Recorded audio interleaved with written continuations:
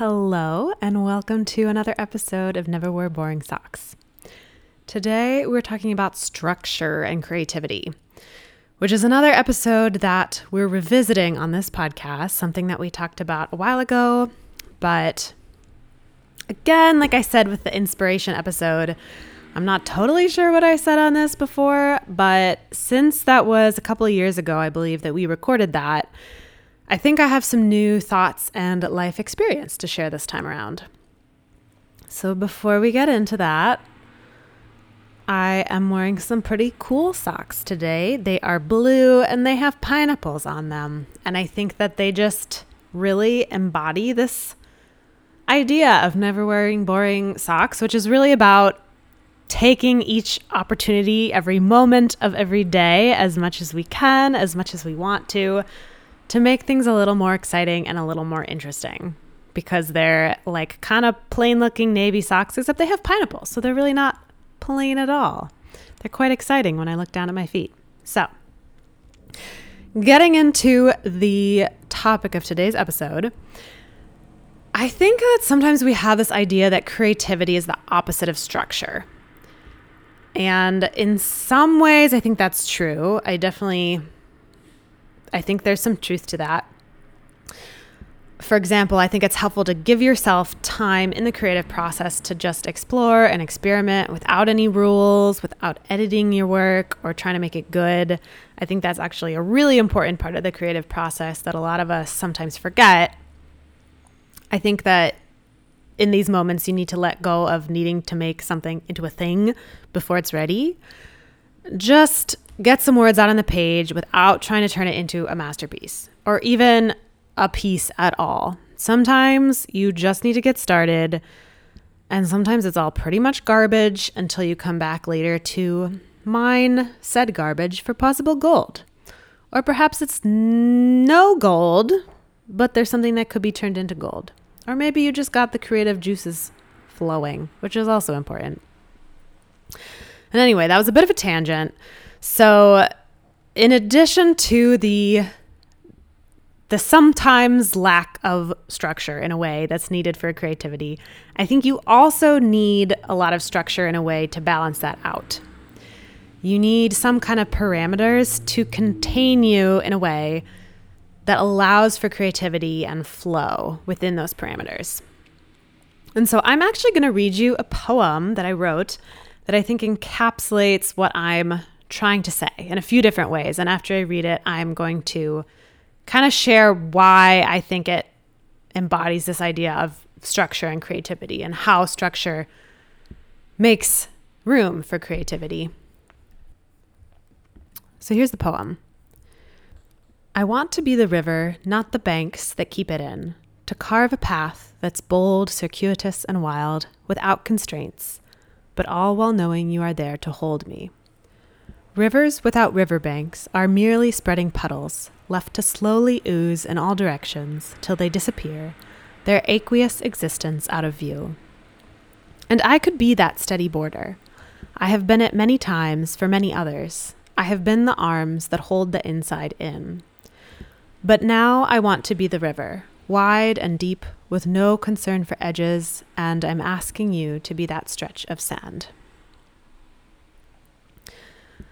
So I think this poem represents what I want to say about structure in several ways. First, I want to talk about the content of the poem. So I didn't necessarily write this with creativity in mind in particular. I think it applies to a lot of different areas of life, and I wrote it with a lot of things in mind. But looking back on it, I think really it was about creativity in a way, even though that wasn't necessarily what I was thinking intellectually. And so basically the idea is that in order to have the capacity to flow, there needs to be some kind of structure to flow within.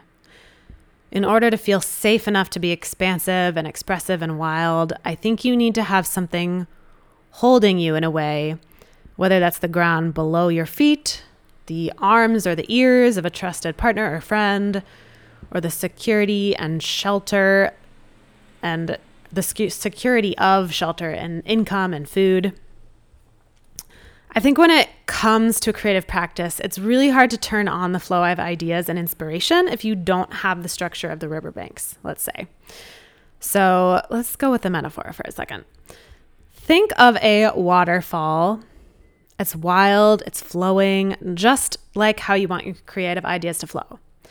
But if it weren't for the ground below it and the banks on either side, what would it be? A puddle, maybe, like I said in the poem, which is also cool, I guess, but it's not as grand and awe-inspiring as a waterfall, which I'm guessing is probably more the effect you're hoping for with your creative work. And so I think we need to set up the banks so that you can be the river. Like I wrote, I want to be the river, not the banks that hold it in.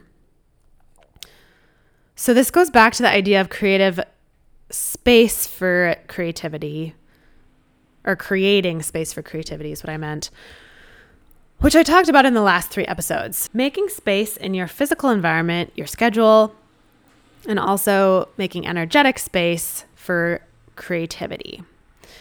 The consistency of those things allows for more creativity to flow because you're creating those boundaries. And then within those boundaries, your creativity can go wild and do whatever it wants to do because you've carved out that space and that structure, and it feels safe to do so.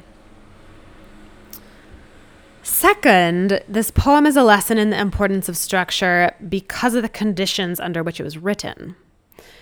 I was part of a writing group when I wrote this, where we met weekly and dedicated an hour to writing each week, and then an hour to sharing our work with each other. And so it doesn't sound like a lot. I know 1 hour during a whole week with so many more hours, but even just that 1 weekly hour of writing and then the added accountability led to a lot of poems. I look back at that time and just the volume of what I could create because I had just made time and space for it was huge. I have a stack of poems that I wrote in that writing group that I just don't think I would have made time for otherwise. So I think that's really a lesson in structure and how structure can support us in creating. And lastly, the actual form of the poem itself actually embodies structure. It's a sonnet, which is a very specific kind of poem with a lot of rules. There's a rhyme scheme and a certain number of lines and syllables.